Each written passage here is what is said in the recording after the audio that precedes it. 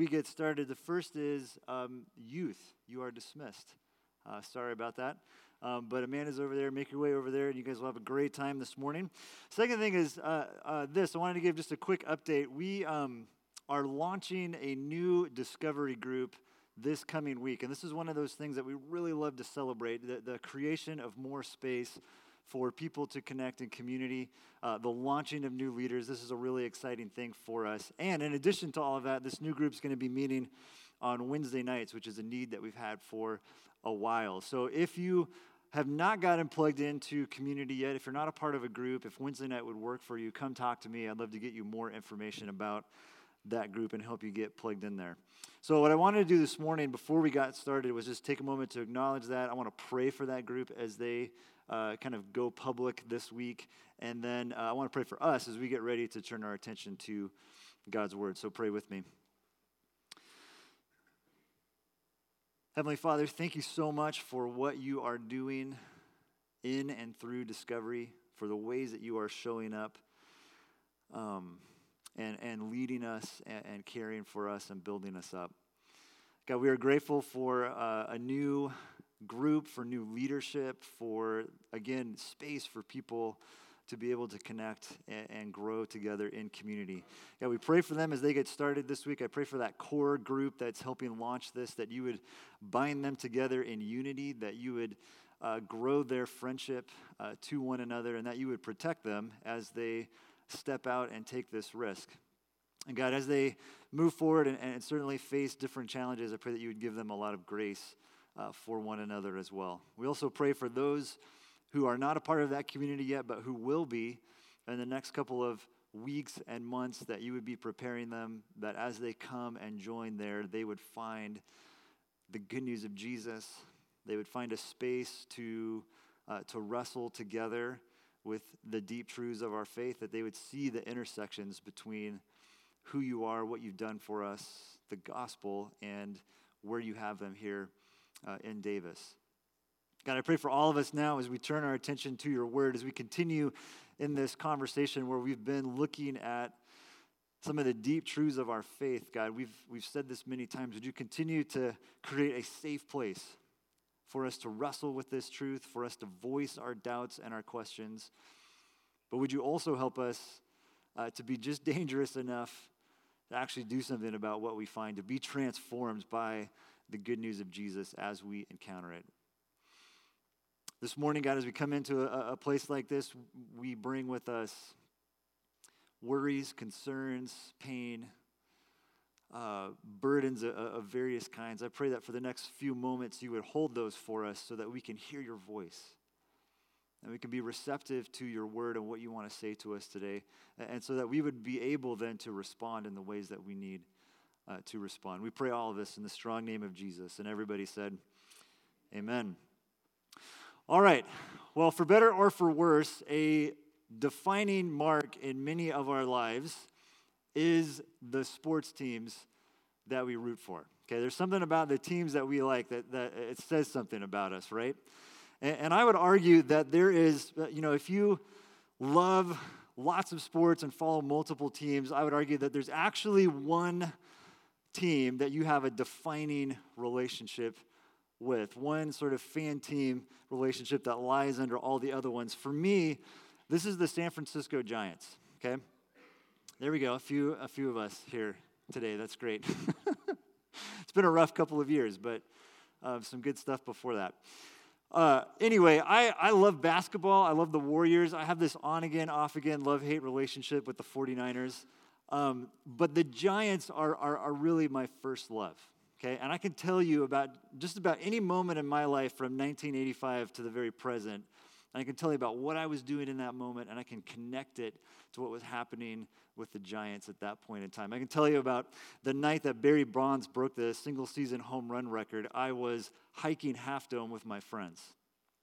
And I can tell you about in 2012, as the Giants were headed towards their second World Series. We were living in Boston at the time. My daughter Marina had just been born, and our downstairs neighbors, right in the middle of the National League Championship Series, which the Giants were very behind in at one point, decided it's time to paint their living room. And in doing so, they somehow figured out how to disconnect our cable. So we had no Wi-Fi and we had no TV for the rest of that series. And I had to like go out late at night to watch the games in sports bars. I tried to find it on the radio, whatever it took to be able to follow that series. This is the kind of relationship that I have with the Giants, all right? And again, some of us, those of you who are sports fans, you probably know what I'm talking about. But the thing that's so weird about this, about having an allegiance to a team like this, is it just doesn't make any sense, all right? This absurdity is pointed out for us brilliantly by the comedian Jerry Seinfeld. So watch this clip with me here for just a second. Loyalty to any one sports team is pretty hard to justify because the players are always changing, the team can move to another city. You're actually rooting for the clothes when you get right down to it. You know what I mean? You are standing and cheering and yelling for your clothes to beat the clothes from another city. Fans will be so in love with a player, but if he goes to another team, they boo him. This is the same human being in a different shirt. They hate him now. Boo! Different shirt! Boo! He makes a good point, right? Like, why do we care so much about this stuff?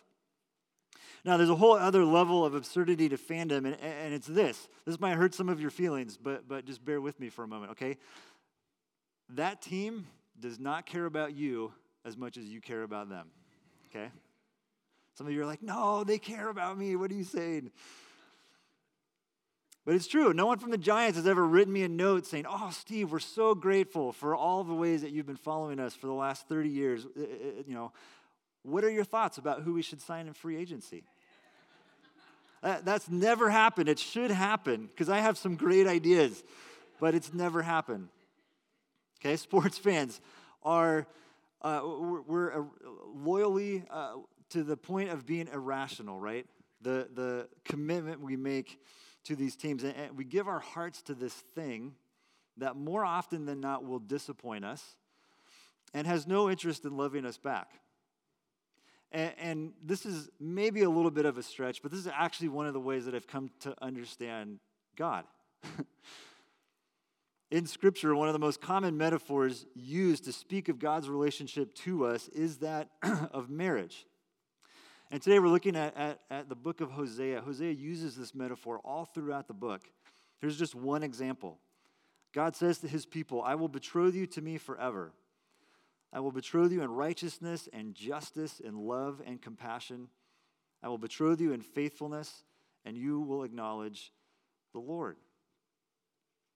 Now, if you really think about it, this is a weird picture. Why would God talk about marrying his people?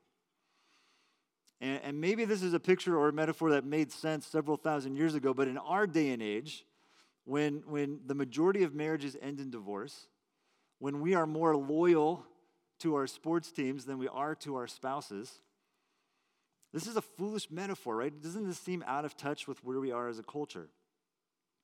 And it raises a whole bunch of questions for us.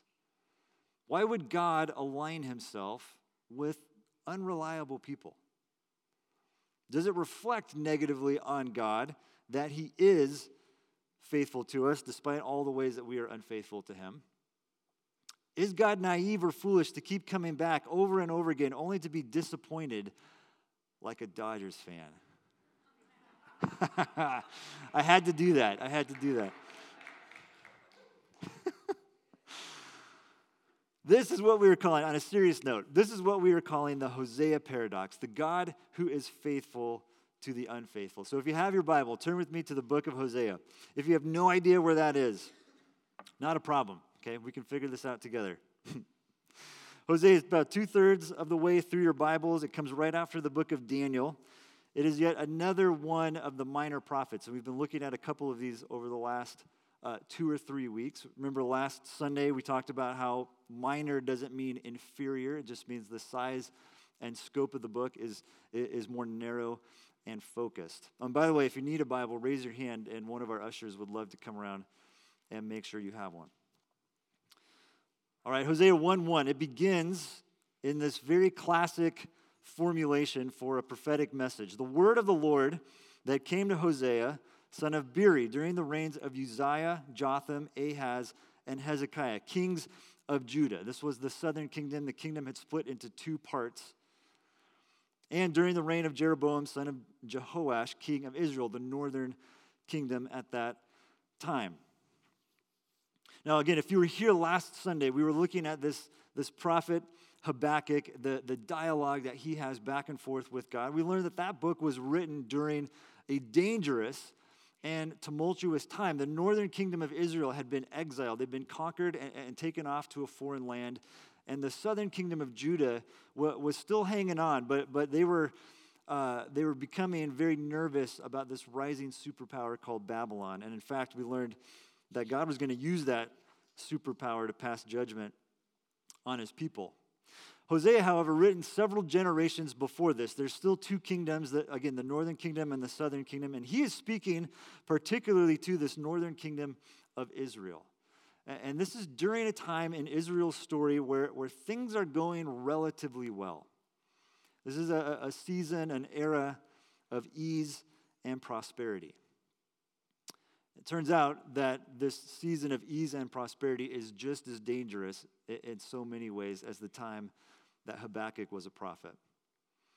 Everything looked really good.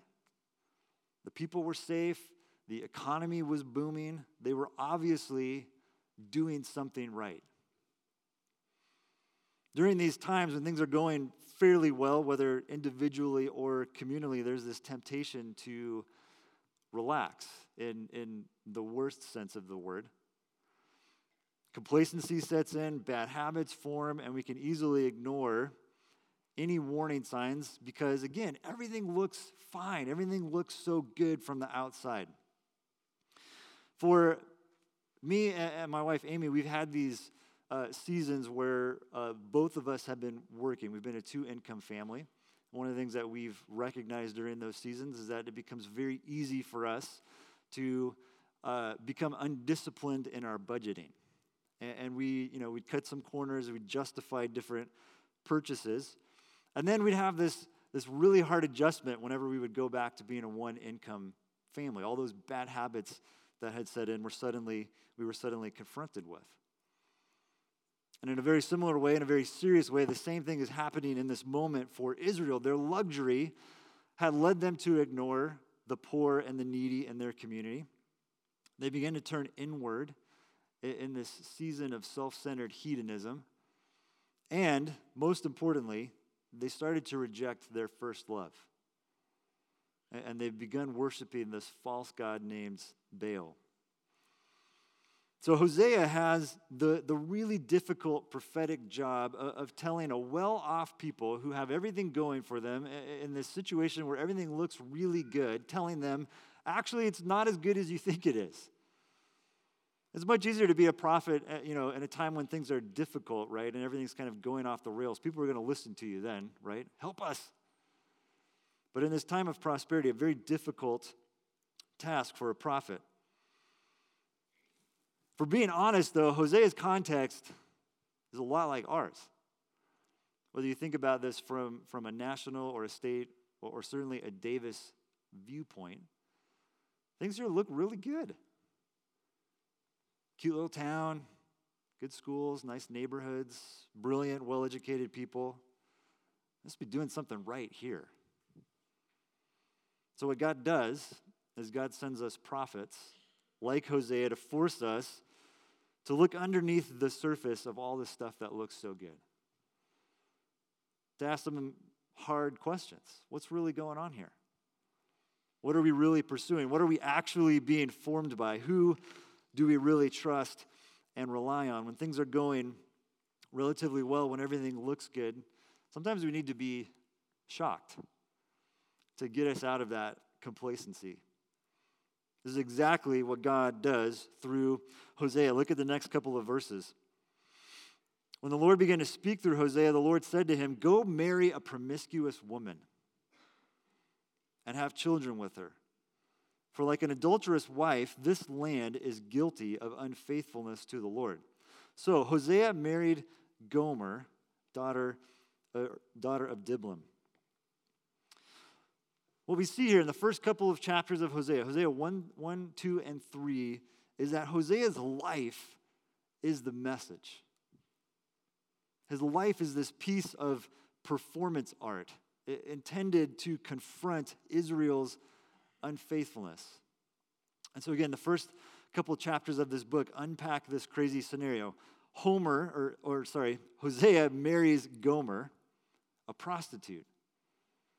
And they have 3 kids, and the kids are included in the message that Hosea is communicating. Okay, their first child is named Jezreel, and this is a prophetic name for the time in the future when the kingdom of Israel will end. Pretty ominous name for your firstborn child, right? The second is Lo Ruhama, which means not loved. And the third, Lo Ami, which means not my people. This is pretty crazy, right? Hosea's whole life, his whole family is speaking this message to Israel, communicating to them that your relationship with God is broken. Everything looks good on the surface, but underneath that, it's rotten. And so judgment is coming. The kingdom will end. You will no longer be God's beloved people.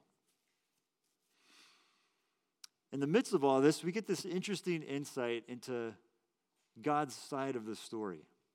We've talked a lot in this conversation over the past several weeks about our emotional life and how we can bring all of that to God. God's not put off at all by the emotions that we feel, but here we see that God also feels.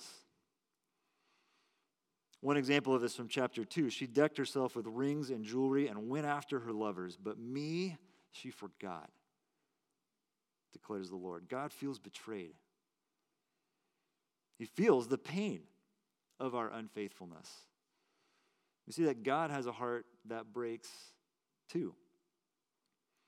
Now, after their marriage, Gomer continues to prostitute herself, and you might think that God would say, Hosea, it's time to move on, okay? Feel free to let that go and go find something else for yourself.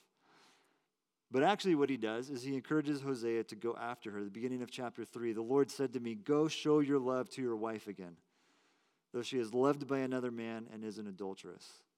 Love her as the Lord loves the Israelites, though they turn to other gods and love the sacred raisin cakes. Now, the sacred raisin cake sounds kind of yummy, right? Like, ooh, what is that? But this is another indicator of the ways that they've gotten caught up in these false, these alternative religious practices. Hosea is told to go after her the way that God loves the Israelites.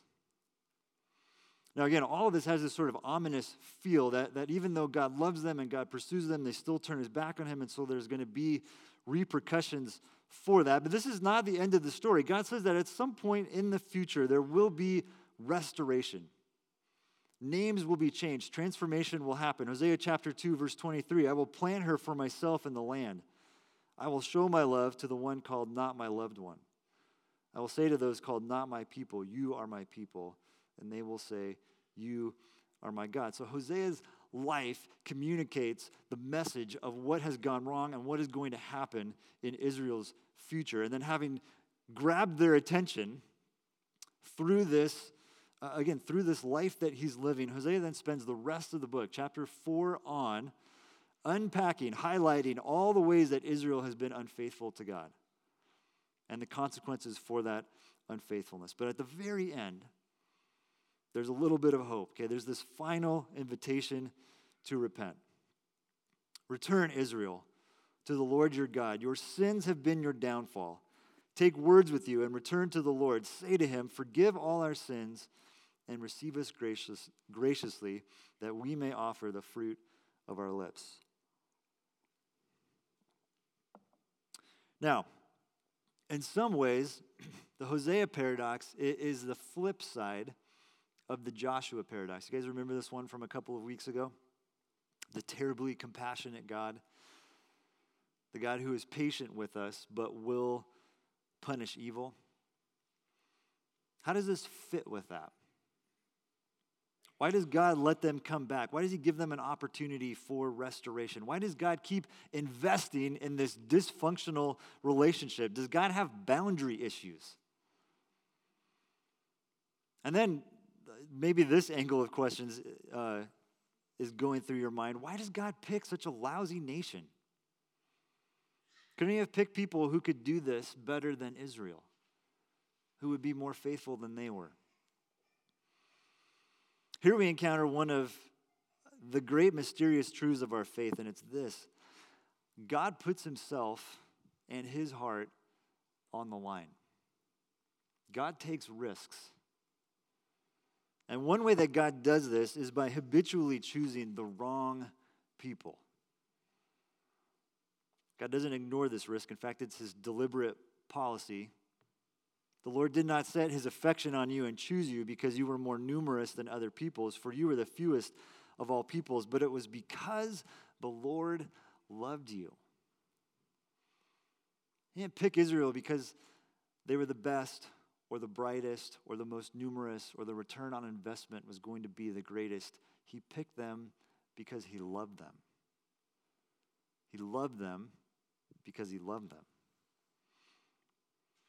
Now this theme, this tension of the faithful God and our unfaithfulness, of God choosing the wrong people, it gets pulled to the surface during Jesus' life and ministry. Jesus, like Hosea, ran headlong into a group of people who thought that they had it all together. When Jesus arrives on the scene, the people of Israel are still scattered and oppressed. They're now ruled by another empire called Rome. And yet there had been this return to their land, and it sort of resettled there and kind of got it into a nice little rhythm. And there was this hope, there was this very present hope that the restoration of the kingdom, that prophets like Hosea and Habakkuk talked about, that it was not that far off. The religious leadership at that time, particularly a group called the Pharisees, had this very specific, narrow vision for how the kingdom of Israel would be restored. Their vision involved following rules to the very specific letter of the law. Their goal was to achieve this level of purity. If we can just do the rules really, really well, if we can just get super pure, God will come back, he'll restore the kingdom, and we will be blessed. And in all honesty, the Pharisees were really good at this.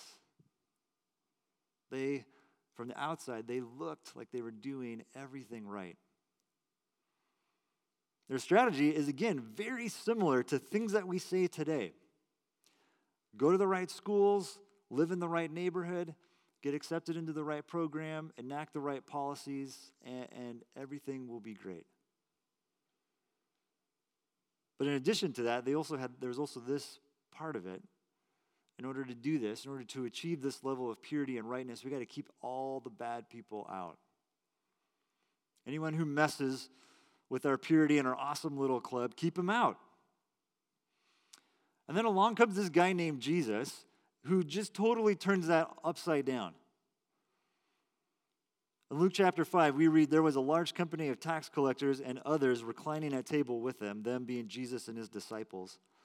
The Pharisees and their scribes grumbled to his disciples, saying, why do you eat and drink with tax collectors and sinners? This tension keeps building.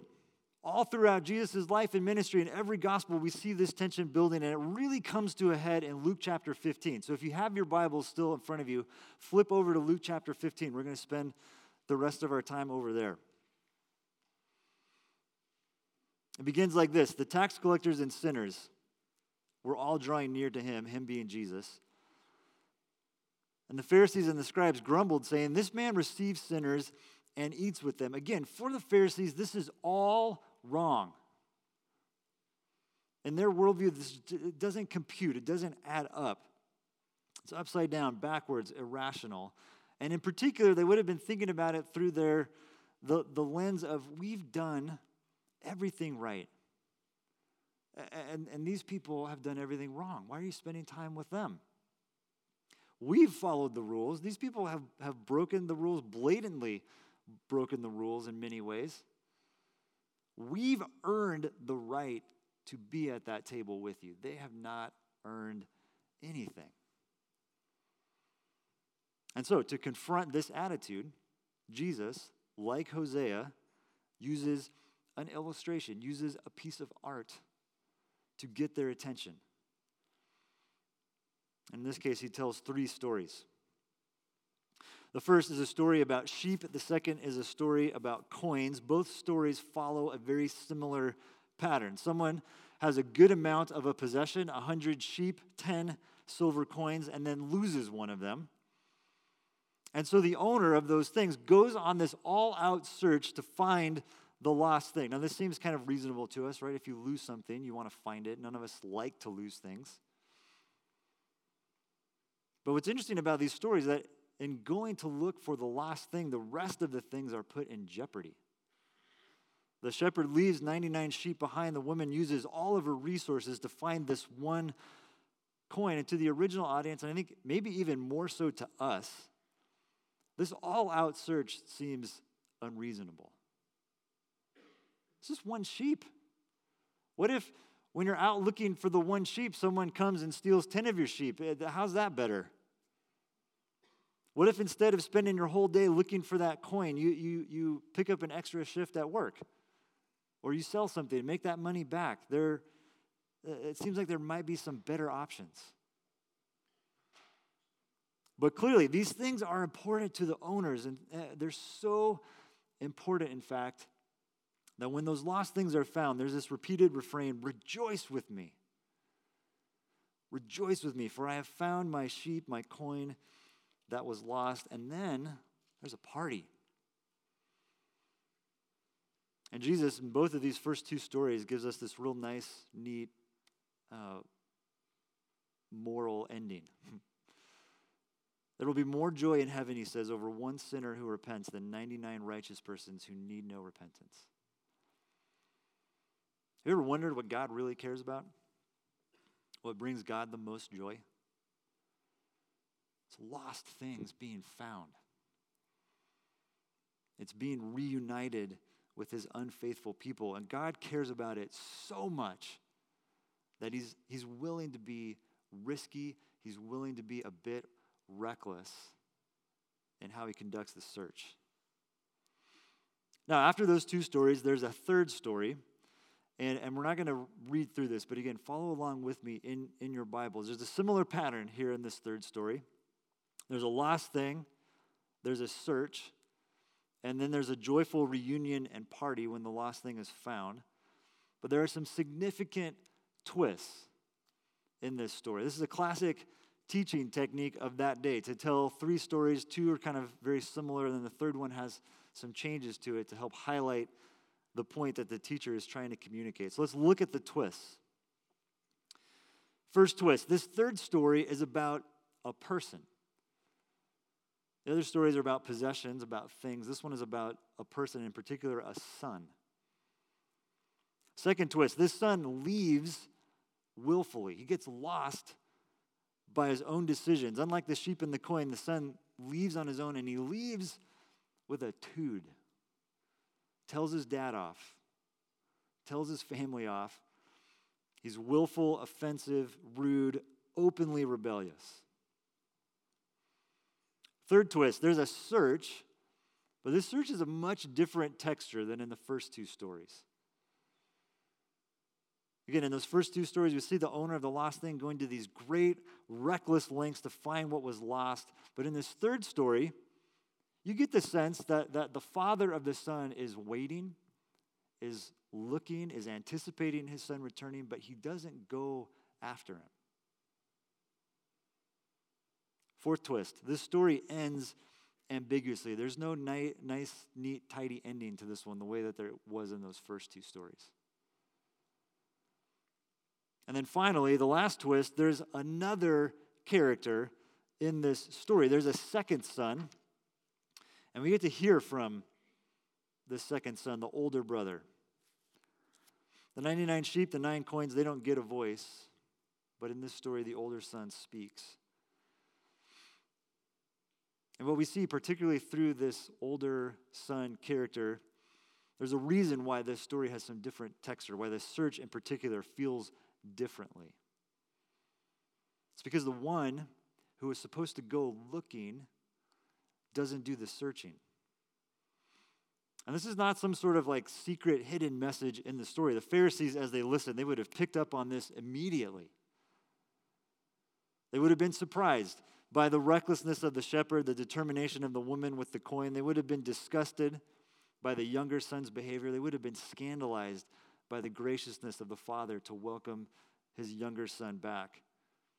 But they also would have wondered, what's wrong with the older son?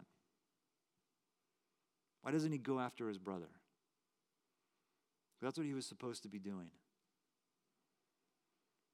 You see, that ambiguous ending to the story is Jesus saying, you guys are the older brother.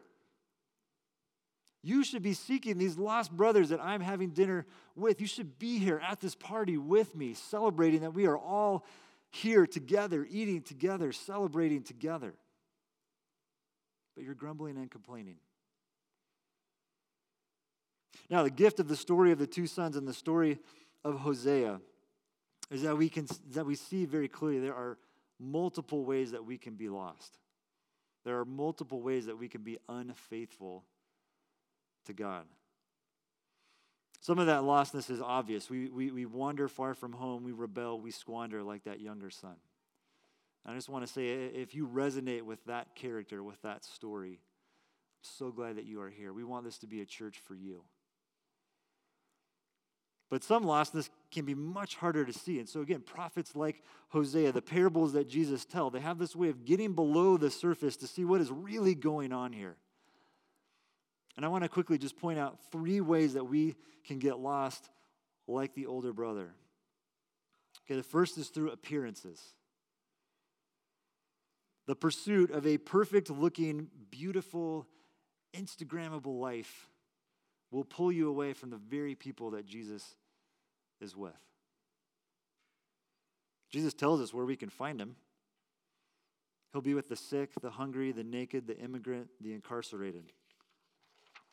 You see, when Jesus is hanging out with these notorious sinners, with the tax collectors, with these other folks, this is not some sort of diversion from his teaching or a distraction from his healing. This is why he came.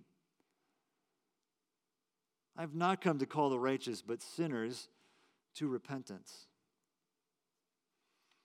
And so if you have some older brother tendencies, the invitation of the Hosea Paradox, of the parable of the sons, is to let our lives be a little bit messy. To ask the question, are we willing to join Jesus in those messy places? Second, we get older brother lost when we rely on our performance. In particular, I think of the words of the older brother, look at all that I've done. We start to get into this adding of all of our accomplishments. Look at all the places I serve. Look at all the books that I've read. Look at all the people that I'm helping. That's classic older brother thinking. It's the trap the Pharisees fall into, and Jesus says that is just a dead end. Stop performing. Come in, join the party. And then finally, we get older brother lost when we rely on a system. If you thought I was going to use an A word, didn't you? But I did not. This, to me, is one of the most pernicious problems in the church today. And I mean that broadly speaking.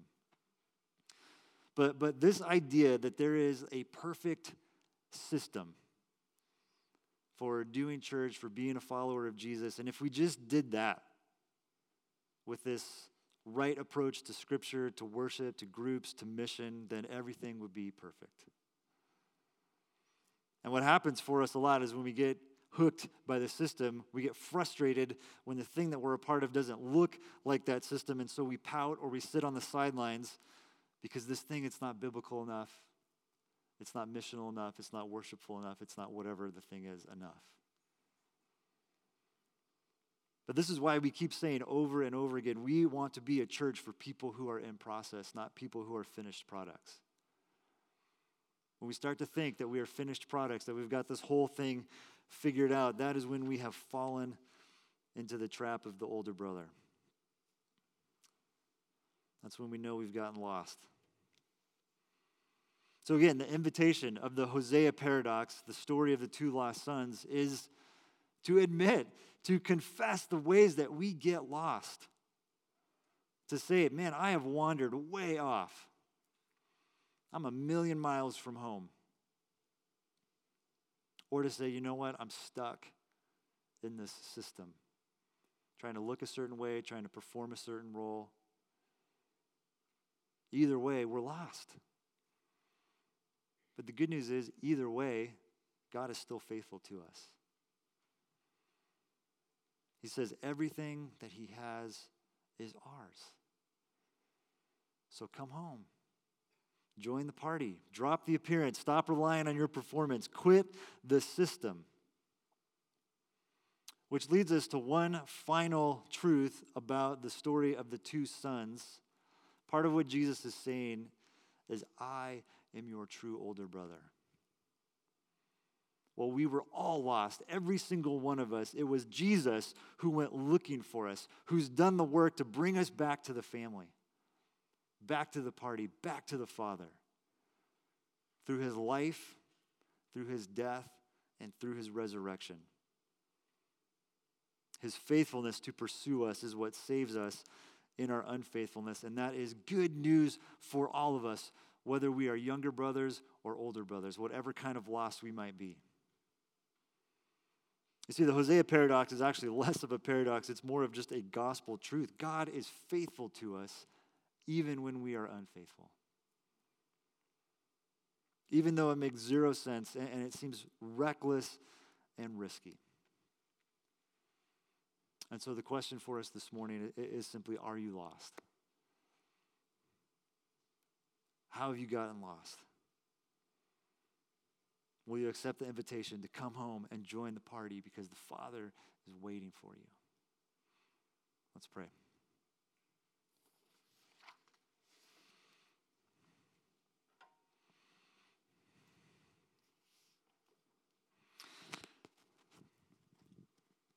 Father, thank you for the truth that we encounter in the Hosea story, the ways that you are faithful to us in all of our unfaithfulness.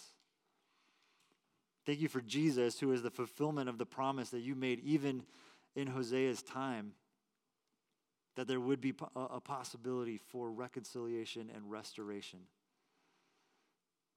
And so, Father, this morning we just pray very simply for those of us who are here this morning who are lost like the younger brother. We have wandered so far from home. Thank you for the good news that Jesus is our older brother who seeks us out, who finds us, who brings us back. And God, for those of us who are here this morning who have older brother tendencies, we're trying to look really good, we're trying to work really hard. We have this idea, this system in mind of what it's supposed to be. You free us from all of that. And simply say, hey, come in and join the party, join the search. So I pray now, God, for all of us in this room that we take some time, examine our hearts, figure out which ways that we can get lost, that we would repent of those things, and that we would enjoy your grace and your love, the gift of Jesus, his death and resurrection, that we might be brought back to your family. I pray all of this in Jesus' name. Amen.